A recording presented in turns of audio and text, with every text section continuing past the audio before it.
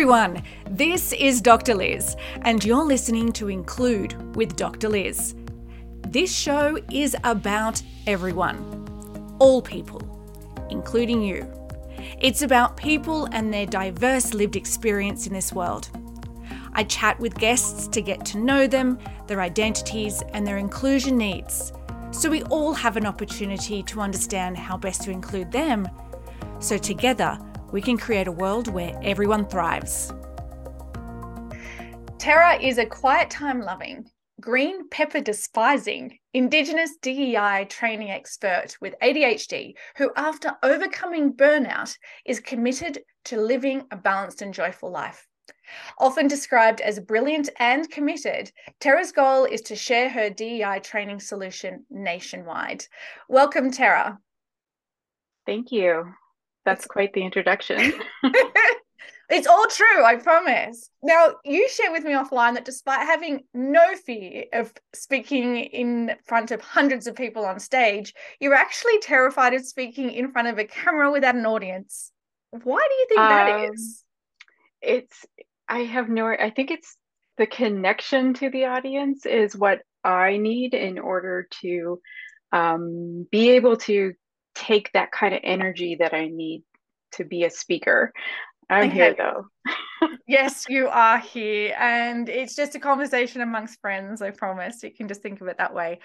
Just like every other guest, you completed a questionnaire from a big, huge, long list of identities. You ticked 3. What were they for you? I identify as a two-spirited Indigenous person from Mi'kmaq descent, and I do have a developmental disability, and that is ADHD. Thank you for sharing those. Now, I think I'm going to start with two-spirited to help people understand what that is. So what is it to you? I love that you said, what is it to you? Because I think that as many people as we have who have differing experiences of gender other than the binary, there's that many understandings of personal identity. Inside of two-spiritedness, it is a phrase that was developed in, I believe, 1992 at a conference to kind of reclaim the difference between what you might call somebody as a bisexual individual versus an Indigenous person who is, there's a little more involved. Two-spirited people in many Indigenous cultures were often seen to be people who had a balance of male and female energy. And that energy then was channeled into a variety of different tasks within a community. It could have been supportive. Some people say that they were known to be medicine people. And of course, there were relationships that were same-sex relationships too.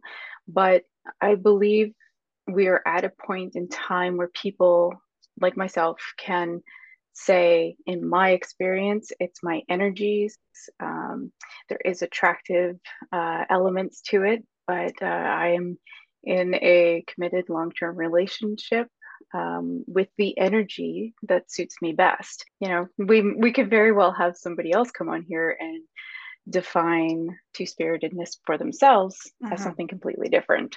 Yeah, well, absolutely. Thank you for sharing what it means to you. Does that affect how you relate to pronouns? I do have my pronouns, like if you go to my LinkedIn, for example, I do display my pronouns to be she, they.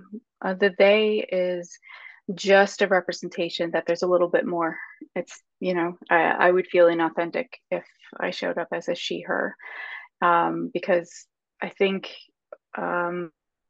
in the types of societies and the pressures that we have on us as we're growing up, you tend to lean into an identity that fits into whatever system or relationships you happen to be in. Over a period of time in self-discovery, you go, oh, there's an extra piece of me that I've been ignoring.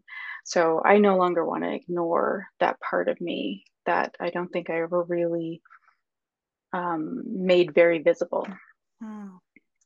I love that. I mean, I'm just thinking around acknowledgement that you're more than just her, oh, well, her, but she, that there's a collective to you. Like, I like that idea of the collective now because of the two-spirited, which is obviously more than singular. Hmm. I don't know. I like that. I do too. No, I mean, because I hear pronouns being described in so many different ways for so many different people because of their different gender identities. So that's a fresh one for me to hear, and so I always love hearing the new stuff. Now, I do want to ask, how did your gender identity unfold for you? Was it something that was obvious to you to start with or not?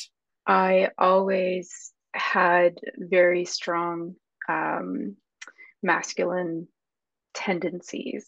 And I don't mean that in a sexual way. I mean that in a very, I'm very ambitious. I'm very driven. I lean into these harder capabilities quite a bit, which oddly enough put me out of balance in my life for a long time because of that ambition and drive. Um, and even though I, as growing up, would have identified as, just as female, and still present that way, my behaviors were more masculine, even Mm. though I was ultra feminine on the outside. And it really was a conversation where I looked at somebody and said, I really think I'm maybe bisexual or two-spirited. And their response, because they knew me so well, was, yeah, okay. And we've known this forever, which kind of made me feel like, what? What? You know, what? How can you know? And I don't know. It was a quick conversation and it made me think that, I've always been who I am. Mm. Nothing has really changed for me, except that I now occupy space that I would define as two-spirited. And so then, how is your gender identity woven into your Indigenous identity? Oh, they're hand in hand. Being Mi'kmaq and embracing culture and tradition. Um, for one, two-spirited is not a term that somebody would use if they're not Indigenous themselves. I don't think it's a term used lightly. Like I actually had a heart to heart with an elder about, oh my goodness, I don't know if I can I, is this my space? Am I taking space from someone? Because that would be devastating to me. And she very graciously listened to all kinds of words tumbling out of my mouth. And then she looked at me and she said, well, how do you feel about it? In that ever amazing ability of an elder to simplify things. And I was like, well, I feel like I'm too spirited. And she said, well, then that's what you are. And looking back on it, I was afraid that I wouldn't be welcomed into that space as who I was, rather than that I couldn't call myself that. Mm. Um, but that stuff you don't really figure that out until after, and you take some time to reflect. And I would say I'm very passionate about space. I know it sounds weird, but how creating space, holding space. What are you bringing when you go into a space? What kind of energy do you take? I take that very seriously and I think it's important to recognize that when you take on these identities or words, that you're stepping into a conversation that's already happening. And, it takes time to really work through where you're coming from and why you're stepping into that space. So I started from an Indigenous space already. So the step for me was more so just acknowledging the half of me that I just didn't give language to. I'm curious about your access to Indigenous community around you, because my understanding is not everybody has access to elders. So tell me about whether it was your access to elders and the importance of that for you. It was 100% me taking advantage of being in the right place at the right time. I work with Indigenous groups sometimes as a consultant, and that allows me access to certain events and to certain spaces. I don't know if you've ever had any chance to be around an elder or even just a very, very self-possessed senior, Mm-hmm. right? Um, but they just have a way of directing conversation where you're talking about one thing, but all of a sudden you're actually talking about what's on your mind, Mm. the thing you weren't going to bring up. You do reference the term space a lot. And so I want to ask, no, I use the term space a lot as well. So I love it. I use the term energy a lot as well.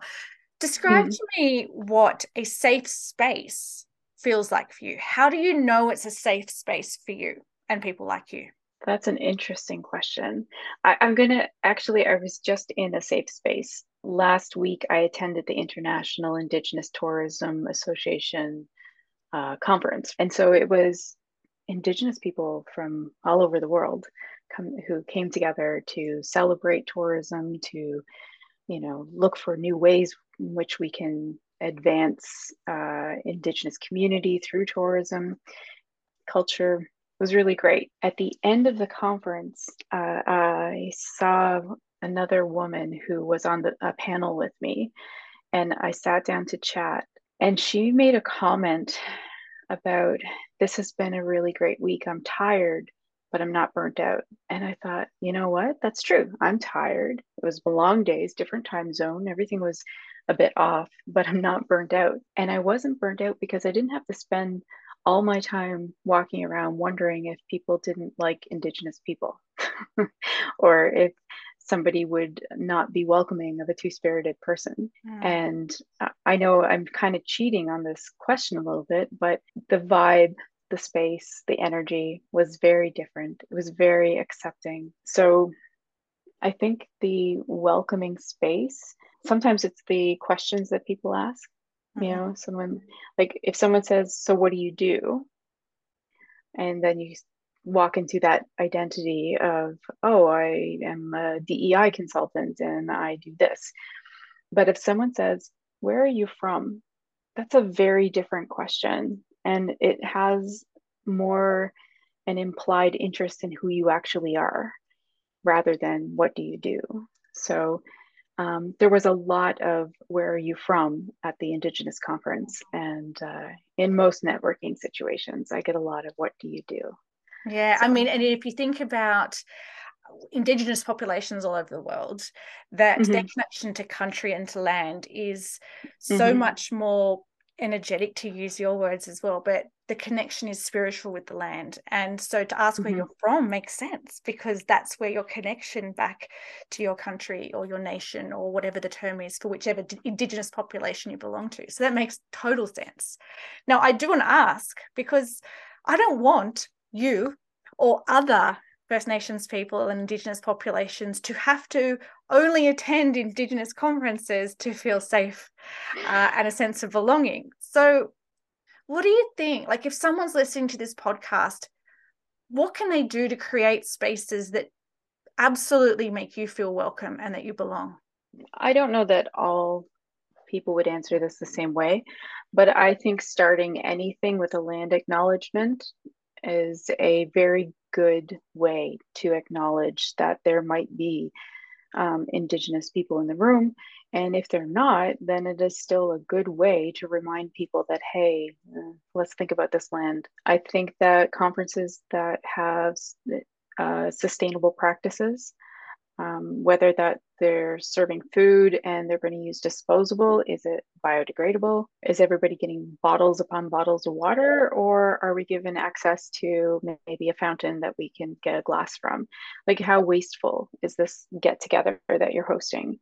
In small ways, you can show that you have the same values as Indigenous people. And getting back to the land acknowledgements, some people I know think it's just lip service, but when it's not done, when it's not done, it's noticed. Mm. And if you're presenting research, do your best to find information about Indigenous population and include that in your presentation. Like, don't forget that there's a measure of Indigenous people in the space that you occupy.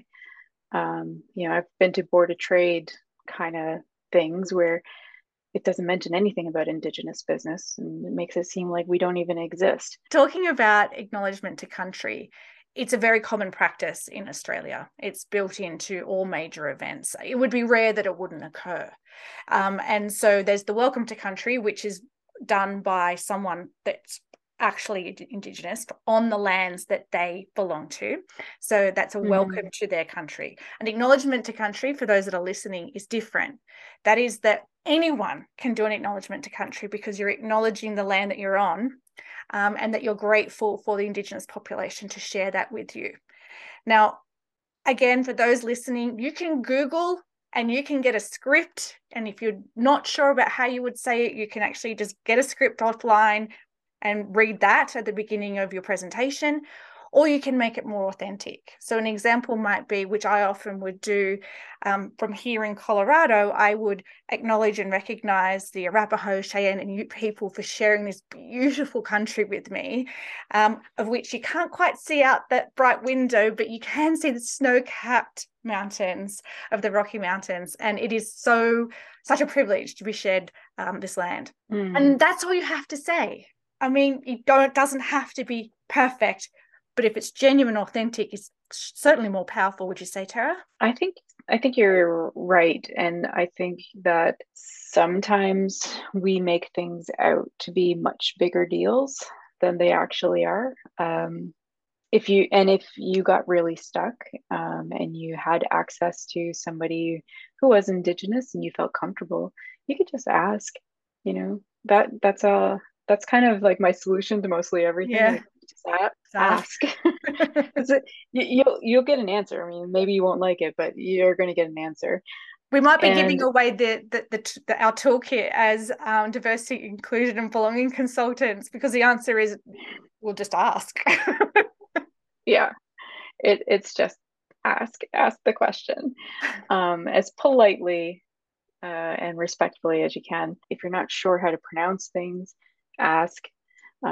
Nobody knows how to pronounce things. So, unfortunately, sometimes Indigenous people don't know how to pronounce things in their own language. So it's, if you're coming from a genuine place of wanting to help and wanting to do that, you're bringing it to the space, and you're creating an exchange, if you will, of energy, where you're creating new energy that's more positive to move forward. Now, we already talked about the intersectionality of gender identity with your Indigenous identity.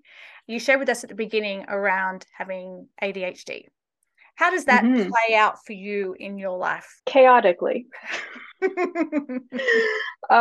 Fortunate as I am to be an individual who is identified later in life, I see a lot of struggles that I've had that perhaps, I can't say, nobody knows, but perhaps would have been a little easier.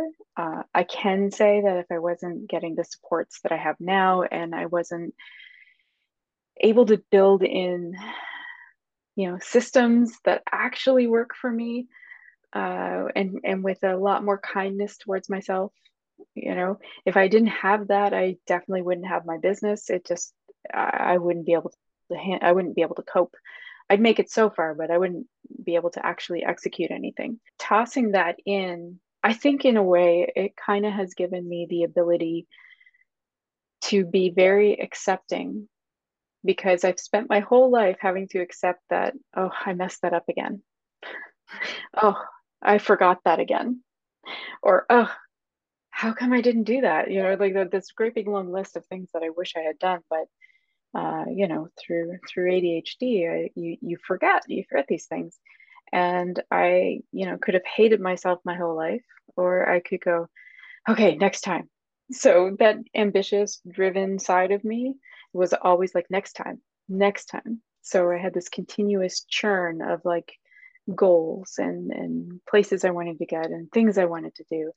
And eventually crash and burn did happen, but that's not my experience now.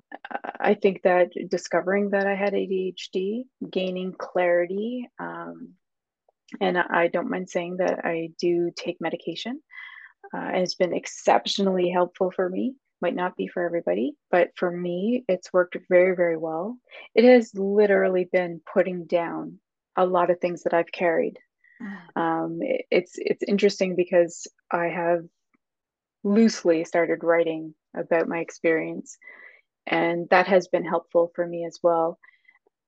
And I had been, at a point of the writing process where I was covering when I found out, and what I believed before, and how I have no trouble identifying as ADHD because the words I used before to describe myself were so negative and so harmful. ADHD is just, it's like, okay, there's a set of symptoms, it's a set of behaviors, whatever. It's not, irresponsible, unreliable, forgetful, unorganized. Like these are some pretty serious words, especially if you want to be a professional. Mm-hmm. So, so being able to put that down and go, oh, that's not actually me.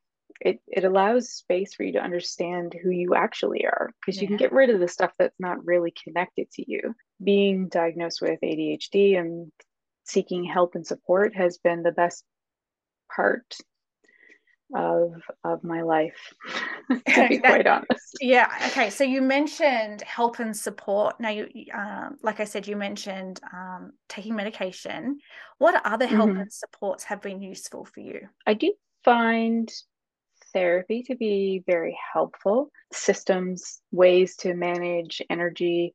I've come to realize that working before 10 o'clock in the morning is just not for me. I can't, I'm up very, very early, but uh, I can't step into my office until 10. I've learned that afternoon naps are perfectly okay. And in fact, I get more done if I stop and take that little rest and then I go back to what I was doing. So I'm more forgiving with myself than what I actually need Mm. and what will make me more successful. And I think, that's going to look different for everybody, but the process of doing that is probably the same. Try something. If it doesn't work, no harm, no foul. You just move on to something else and eventually you'll find the thing. Now, you said your relationship with yourself improved significantly when you got diagnosed with something that had been part of you your whole life, but the diagnosis helped you in your relationship with self. Did it change your relationship with others? I mean, I've never directly asked, I sat down with my close friends and asked them, but I I feel like there's just a gentler response when I forget about something. It's not Tara forgot because she doesn't care. It's Tara forgot because it didn't make a memory in her brain. Yeah, it just made it easier for other people to understand why I was struggling with something or even why I might have done something. Disclosure is important so that we can share with others who we are and how we identify so that they can then start to interact with us, ask questions out of very helpful curiosity, not the other kind, but so that they can then interact with us better. There is a very common, is it an argument, discussion, a thread on the internet at the moment about now everyone has ADHD. How do you Mhm. respond to that? If we look at the research and we look at who was studied, and even if we want to go so far as looking at who the DSM was based off of in its initial writing and who wrote it, is not exactly a good start. If we start looking into that and we acknowledge that women and women's bodies have been pretty much ignored throughout most medical history, is there any wonder that you have this wide grouping of people around my age who were completely missed? And it's interesting because my parents are actually visiting, and I was driving somewhere with my mom yesterday, and we were talking about things that are clearly tied to neurodivergence, that I exhibited in my youth and in my like younger years, that we both were like, we had no idea. Like those are symptoms, but they weren't noticed. And the reason we gave as it not being noticed is, and my mom said, well, it wasn't in my baby book, right? So you're doing your best by your child. And if the literature you're given doesn't include that. So if the literature and the research isn't talking about little girls with ADHD, then of course they're not going to be diagnosed. And then as we move forward in any kind of health care, we get better diagnostics, we get better understanding. So now that we can say, oh, yeah, ADHD does happen in women, but it happens differently. It's got a different kind of, presentation. I mean, if we were still treating people for cancer the same way we were in the 1950s, I mean, I'm pretty sure that we would have different, very, very different results. So we have a better understanding, and when you know better, you do better. So to anybody with that argument, I encourage them to look at the research and then decide, if they want to keep that opinion or if, they want to change it maybe. Thank you for sharing that and demystifying for everyone. It's like 100% everything I would have said. I mean, it's no question that let's use neurodiversity, so it encapsulates everyone, whether it's on autism spectrum or within the ADHD family of, let's say, conditions, but ways of thinking, that it all was based on a masculine representation of those behaviors. And girls were better conditions and socialized to sit stiller, for instance, as a simple example. And unless you were overtly demonstrating those behaviors, nothing would have come up. And so we were also, girls tend to be trained to be teacher pleasers. So you're not going to see those same behaviors. So thank you so much for sharing that. And it also highlights the importance of access to information and knowledge. So where there was no internet for a certain generation, those of us in our 40s and 50s now, that there was no internet for our parents nor us to help us identify our behaviors and what could be behind them. Now we have access. There is more knowledge and there is more access. So brilliant, Tera. Thank you so much. But I mean, it just highlights the intersectionality experience from gender identity as well with neurodiversity. So beautiful highlight for listeners. All of this magic that's Tera, all of this intersectionality, what are you doing in this world to make it a better place? So I kind of came to DEI work because I'm an educator, and I can't see me really not helping people in that way. I'm very passionate about identity and about making sure to create spaces in which people can be successful and reach their fullest potential. So that people are able to, what is that saying? If you ask a fish to climb a tree, I think is that what it is? Something like that. There's something about a fish in a tree. I know. That's as much as I know about that phrase as well, but it's really powerful every time I read it. It is, and I can never remember. So my apologies. My apologies to the person who originally said that. I have made a mess of your beautiful quote. But if you give people the space that they need, if you give people the tools that they need, if you even acknowledge that they are struggling, they are going to be able to do better. And if I can convince leaders in companies, businesses, organizations that that's the right approach, then I will call it a good day. Well, then my definition of a good day is the same definition of yours. I want to thank you so much for your time today. You've shared a lot of really wonderful insights that we haven't captured in any of the other episodes. So thank you so much. Thank you for having me. This has been really nice.